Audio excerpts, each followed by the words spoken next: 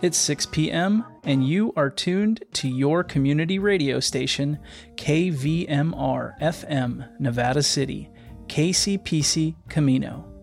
Today is Friday, June 4th, 2021, and it's time for the KVMR Evening News. Good evening, I'm Claudio Mendonça. Are you looking forward to taking off your mask at work when the Golden State reopens on June 15th? New Cal OSHA rules may not let that happen just yet. On the bright side, extended pandemic rules mean we can all take our drinks to go until the end of the year. More details on tonight's California Report. After a look at entertainment, news, and weather, Felton Pruitt talks with Pete Wernick, legendary banjo player and founding member of Hot Rise. This is the California Report. I'm Saul Gonzalez in Los Angeles. New emergency rules passed by California's Workplace Safety Agency will keep a mask requirement at most California work sites past June 15th. KPCC's Jackie Fortier says the decision came after an hours-long meeting and multiple votes. On June 15th, workers will be allowed to take their masks off if everyone in a room is vaccinated and doesn't have COVID-19 symptoms. But if just one person isn't vaccinated, everyone must wear a mask. Cal OSHA Board Chair David Thomas said the new rules aren't perfect, but the board will work on more detailed regulations at a later date. Like I said, we're trying to open up, and we're also trying to protect the people that are vulnerable. And I think we can do both, and I think this is a step in that direction. Employers will need to maintain documentation on the vaccination status of each worker, but it's unclear what kind of proof they'll need. Physical distancing will remain in effect until the end of July in most workplaces. The rules will now be sent to the State Office of Administrative Law, which will have 10 days to review them. If they're okayed, they'll go into effect on June 15th. For the California Report, I'm Jackie Fortier in Los Angeles. Let's turn to COVID and the economy. Governor Gavin Newsom is extending pandemic rules that have allowed restaurants to expand outdoor seating and sell cocktails to go. KQED politics reporter Guy Marzorati has more. It's been a hard year for restaurant staff like Julio Bermejo, the beverage manager at Tommy's Mexican restaurant in San Francisco. The pandemic has hit us all very hard, and it's particularly hit the bar and restaurant community very hard. But amid closures and restrictions, Bermejo says there was a bright spot: relaxed state regulations that allowed customers to take cocktails home. Tommy's is allowed to now sell our world-famous Tommy's Margarita to go. That's a result of loosened regulations by the Newsom administration's Department of Alcoholic Beverage Control. The department also made it easier for restaurants to expand seating to sidewalks and parking spaces. On Thursday, Newsom stood outside of Tommy's to announce those changes will remain through the end of the year. To allow these businesses to expand their footprint and expand their opportunity to recover from this pandemic, and moreover, to create new business opportunities in the future. But finding new seating is just one of the issues restaurants have had to deal with during the pandemic.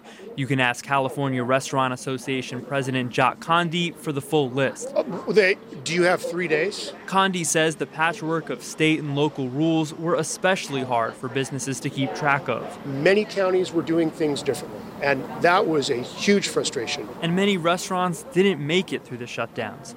In a statement, California Republican Party Chair Jessica Patterson says Newsom's relaxed regulations, quote, offered little to the nearly 1/3 of California restaurants that permanently closed during the pandemic. For the California Report, I'm Guy Marzorati. $15 million in prizes, $50,000 Fridays, and $50 gift cards to supermarkets like Albertsons. No, it's not The Price is Right or Wheel of Fortune. It's California's Vax for the Win, the state's COVID vaccine incentive program, a campaign to coax more people into getting vaccinated. And today is the first of two $50,000 Fridays, where 15 people will win $50,000 each. You're eligible as long long as you live in California, have received at least the first dose of your COVID-19 vaccine, and are 12 or older. In all, the state is spending more than $116 million on the vaccine lottery program. But is the state's vaccine incentive program really working? According to data collected by the San Francisco Chronicle, since the program was introduced by Governor Newsom on May 27th, California has continued to see a steady decline in the number of vaccine doses administered. In fact, in the 3 days following the governor's announcement, there was a 20% daily decrease compared to the previous week. Dr. Peter Chin Hong is an infectious disease specialist at UC San Francisco. He tells the California Report that while fewer people are getting vaccinated, that might not be a bad thing. Those people on the fence might have signed on earlier if they had had an incentive. But one could also say they signed on and they got the vaccine despite not having an incentive. So that's a victory for public health and for the community as well. In Ohio, which was one of the first states to offer a lottery prize to get vaccinated, health officials there say in the week following the announcement, vaccination rates increased by nearly 30%.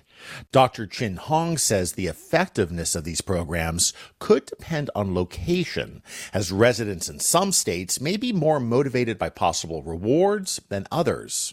Many medical experts have brought up ethical concerns about these contests and prizes as well. Chin Hong says that while he wants everyone to get vaccinated as quickly as possible, it's concerning that some people are motivated by money rather than protecting themselves and others from a deadly virus.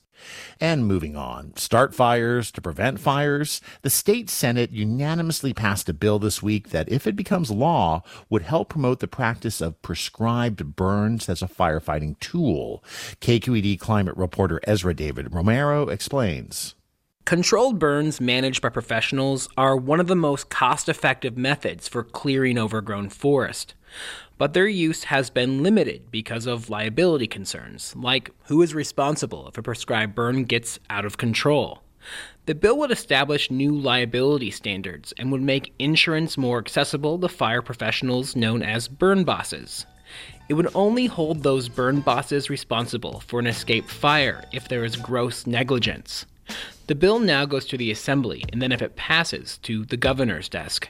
For the California Report, I'm Ezra David Romero. Support for the California Report comes from Water Heaters Only, specializing in the repair and replacement of water heaters since 1968. Licensed and insured, open 24 hours a day, every day.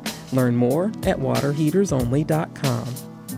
Stanford Medicine, protecting your health and providing dependable care with safe in-person appointments and video visits. StanfordHealthcare.org/adaptingcare. And Eric and Wendy Schmidt through the Schmidt Family Foundation, working together to create a just world where all people have access to renewable energy, clean air and water, and healthy food. On the web at theschmidt.org. And that is the California Report for Friday, June 4th. We're a production of KQED Public Radio. Our engineers are Danny Bringer and Katie McMurrin, with assistance from Seal Muller. Our producers are Mary Franklin Harvin and Keith Mizuguchi. Our senior editor is Angela Corral. Our director of news is Vinnie Tong. Our executive editor is Ethan Lindsay. And our chief content officer is Holly Kernan. I'm Saul Gonzalez. Thanks so much for listening, and have a great weekend. In local news, a man with a history of arson was arrested today by the Grass Valley Police Department. According to Sergeant Brian Blakemore, a 911 call was made just before noon about a man attempting to start a fire near the 200 block of Dorsey Drive. Once officers conducted a local area check, they located Christopher Place, 37, of Yuba City, in the area of Sutton Way and Brunswick Road. Officers contacted the person who reported the incident and investigated the scene around Dorsey Drive. They determined that there was a small piece of vegetation exhibiting the same kind of char or burn mark consistent with the caller's story. Blakemore said police transported the caller to where Place was, and she confirmed that he was the same man she saw starting the fire earlier. According to Blakemore, Place is an arson registrant in the state of California, which means he's been arrested and convicted of arson-related crimes. Place remains in custody under bond. That from the Union of Grass Valley. In entertainment news, the First Friday artwork returns tonight to Nevada City. Local artisan boutiques, shops, and restaurants will be featuring local artists in a series of art receptions and live events throughout the evening. The event takes place downtown until 9 p.m. The Bear Yuba Land Trust's annual Celebration of Trails event is today and tomorrow. The event celebrates diverse trail users and raises funds for trail maintenance projects. Participants will meet for a celebratory kickoff at Robinson Plaza in downtown Nevada City from 4 to 8 p.m. tonight, and then tomorrow, June 5th, it's Choose Your Own Adventure as folks hit the trails for an all-day, all ages and abilities exploration. More information at the Bear Yuba Land Trust website, bylt.org. And this Sunday, June 6th, in Nevada City, it's Village Market Day, a citywide celebration. Visitors can explore local museums and art galleries, indulge in delicious foods, and even visit restored Victorian homes in nearby neighborhoods.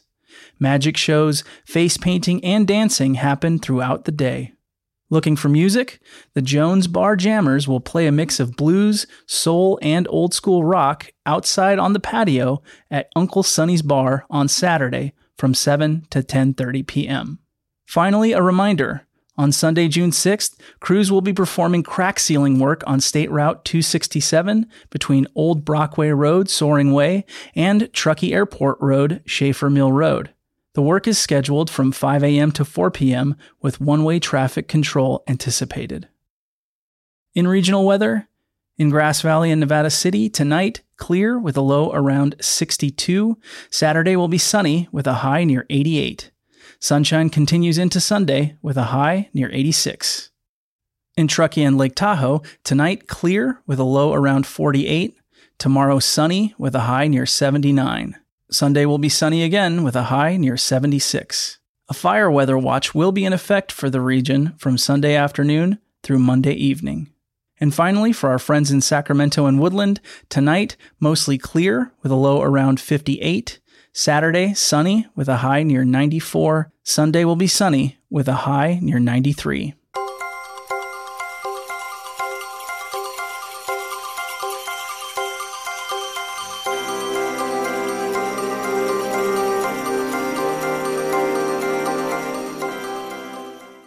Felton Pruitt recently spoke with Pete Wernick, legendary banjo player and founding member of Hot Rise, about the history of the band and about the bluegrass jam camps that he puts on.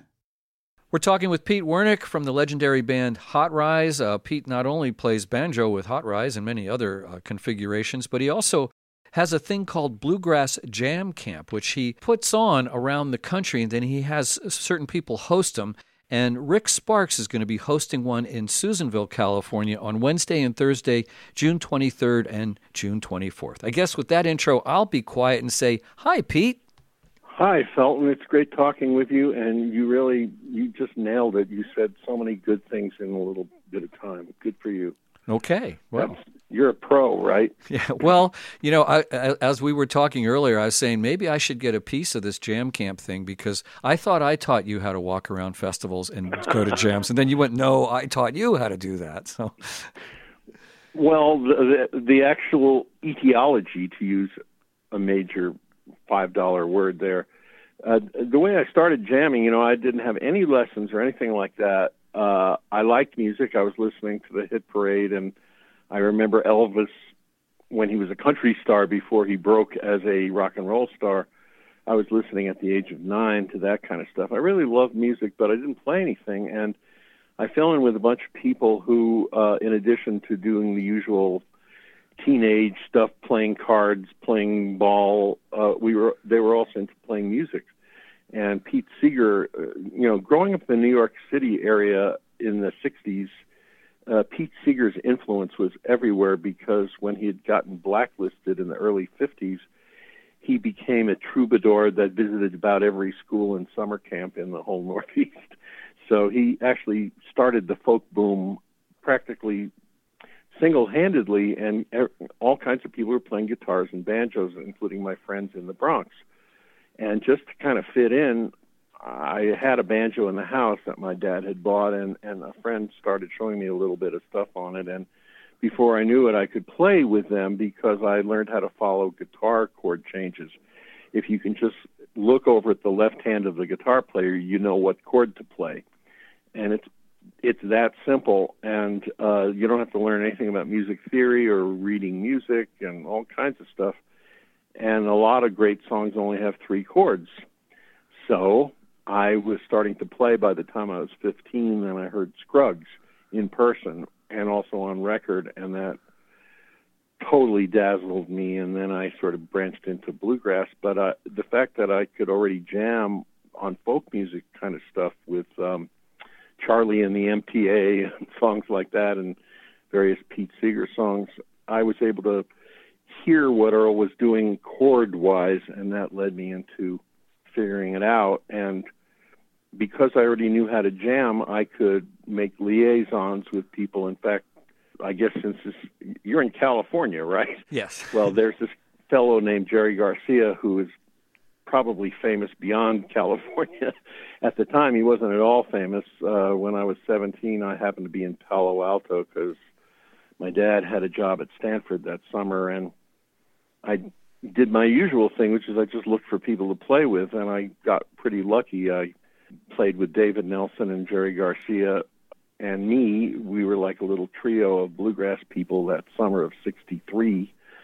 Jerry, who was a great banjo player, was nice enough to switch to mandolin because I could only play banjo. And so we had a little trio, and, you know, just the fact that I knew how to play with other people and learn songs on the fly, that's really what got me into music. And cut to the more present time, I learned how to teach banjo, and then I wrote a banjo book that sold very well and wrote a bunch of other things and started doing banjo camps. But I started realizing that banjos, when you get 20 banjo players together, the jamming is going to not be very bluegrassy because it's all banjos. And sometime in 1990s, I started offering jam camps where all instruments were welcome, and realized there was quite a large demand for it. Nobody else was doing it. And so I started running jam camps and eventually stopped even doing banjo camps. Then in 2010, or actually 2009, this is a long story, but it leads somewhere. My wife got pretty sick one summer, and I just couldn't go to Gettysburg where I was going to run a jam camp. So my lieutenant, whose name is Ira Gitlin, from the hospital where my wife was, I just wrote all kinds of instructions about how to run a jam camp, and I realized when he had successfully done it, I realized this is something I really need to do, is show other people how to do this, because I couldn't meet the demand all by myself by a long shot. So what we have now is over 50 teachers who are all over the United States and in several foreign countries. And they basically teach people how to jam. And Rick Sparks has been with me in our organization for most all of the time. And he's based in Reno, Nevada, but he teaches in Arizona and California. And he's a very versatile guy, lovely guy. And so he'll be at Susanville doing 2 3-hour sessions where total beginners, as long as they can play 4 chords, are welcome, and they can jam like crazy on just 4 chords. And also experienced people, if they just want to get into a jam situation and get some pointers, it's all there. And the way to find out about it is go to letspick.org. Those 8 letters, letspick.org. Okay. And just look it up, and there it is. Well, we're talking with Pete Wernick from Hot Rise, who is putting on the Bluegrass Jam Camps around the country. There's going to be one, as he just said, in Susanville on June 23rd and 24th. And once again, what's that website that you go to? It's letspick.org. Pete, I just wanted to find out, is there going to be any Hot Rise stuff in 2021? Not to my knowledge, except I guess I'm not authorized to say exactly what it is, but we're going to get a very special honor in December, and they want us to play, so we're going to play. Oh, okay. But we haven't been playing very much lately. Basically, we had about something like a 10-year period where we went from what had been our sort of very occasional post-disbanding mode. Well, the history of Hot Rize started in 78. We're full-time for 12 years. Disbanded, but on good terms, so that it was even before the end of the year, we did another gig, and we were doing a few every year. And then in 2009, I got together with Tim, and I said, this Steve Martin thing, and Dolly Parton's into bluegrass now, and Alan Jackson, all these people, maybe we should get back into trying to, promote ourselves and see if we could, make some hay while the sun shines. And so we did. We got management for the very first time ever. We made a record, and we decided the record should be all new material, so we're not just reprocessing the old stuff from the 80s. Not that we didn't like it, but just had to show that we're now and not just then. And we had quite a run. We put out a record that got good response, and then we had a big year in 2015. We actually hit 30 festivals that year, and it was wonderful. We had a wonderful time and kept going. We had a 40-year celebration in 2018, marking 40 years since we started, and that became a record, an album with guest artists Jerry Douglas and Sam Bush and Stuart Duncan. So we were a 7-piece, which is weird. When you overload yourself with superstars, it's hard to be a 4-piece band anymore. Yeah. And there was quite a difference, but it came out as a record. It was a good record, and after the year, we had a second annual 40th anniversary concert, and that was our last official gig, and then we just decided, okay, that's enough for now. Let's just let it rest. And everybody is super busy doing other stuff. Tim has his own band. We're talking about Tim O'Brien. Tim O'Brien, and he's out and about and doing very well. And Nick is still doing E-Town. That's Nick Forster, of course. Yeah, and they celebrated 30 years as a radio program, which is fantastic. Yeah, we carried that on KVMR, yeah. Well, that's very astute of you because it's a wonderful show. And then Brian Sutton is busy, produces records. He has an online teaching business, and he worked so hard. He went right from high school into being a studio musician. And his house, believe it or not, is paid for. And he's only in his 40s. And that's because he's such a dang good studio musician and so versatile and plays all the instruments and great guy to have in a band. And so we did real well with the time we had. And right now we're sort of, we haven't made any agreement not to play. We're just not trying to get gigs, and we let our management go. And it's all okay. I'm 75 now, so I'm not exactly hankering to go spend a different, every night in a different hotel in a different city. But I am running a string now of over a year of sleeping in the same bed, which has not happened since I was a teenager living at my parents' house. Well, I think COVID did that to a lot of people. So it did. Yeah. Well, Pete, that's just a great story about Hot Rize, and we certainly hope maybe in 2022 you guys decide to do a couple gigs, because we'd all love to see Hot Rize out on the road again, or at least here at Strawberry or someplace nearby. We've been talking with Pete Wernick from Hot Rize, who puts on the Bluegrass Jam Camps. The next one that he's putting on is going to be hosted by Rick Sparks. It's going to be in Susanville, California, on Wednesday and Thursday, June 22nd and 23rd. And Pete, what's that website again to get more information? letspick.org.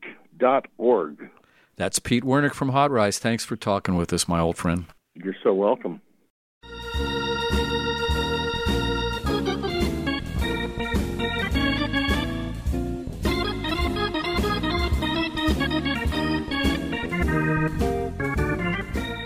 KVMR's Evening News airs Monday through Friday from 6 to 6:30. You can hear this show again and Felton's interview with Pete Wernick in its entirety on our website or wherever you get your podcasts. For their support, KVMR thanks Natural Selection, a local mom-and-pop grocery store in downtown Grass Valley, featuring organic produce, local goods, freshly prepared food, also beer and wine. Online shopping with curbside pickup available. NaturalSelectionGrocery.com. And the Nevada City Farmers Market, every Saturday from 8:30 a.m. to 1 p.m. in Union Alley through November. Featuring sustainably grown food from local farmers, crafts, artisanal offerings, and live music. EBT accepted. ncfarmersmarket.org. Stay tuned. The California Report magazine is next, and then it's Democracy Now! With Amy Goodman. Thanks for listening. I'm Claudio Mendonça. Have a fun and safe weekend.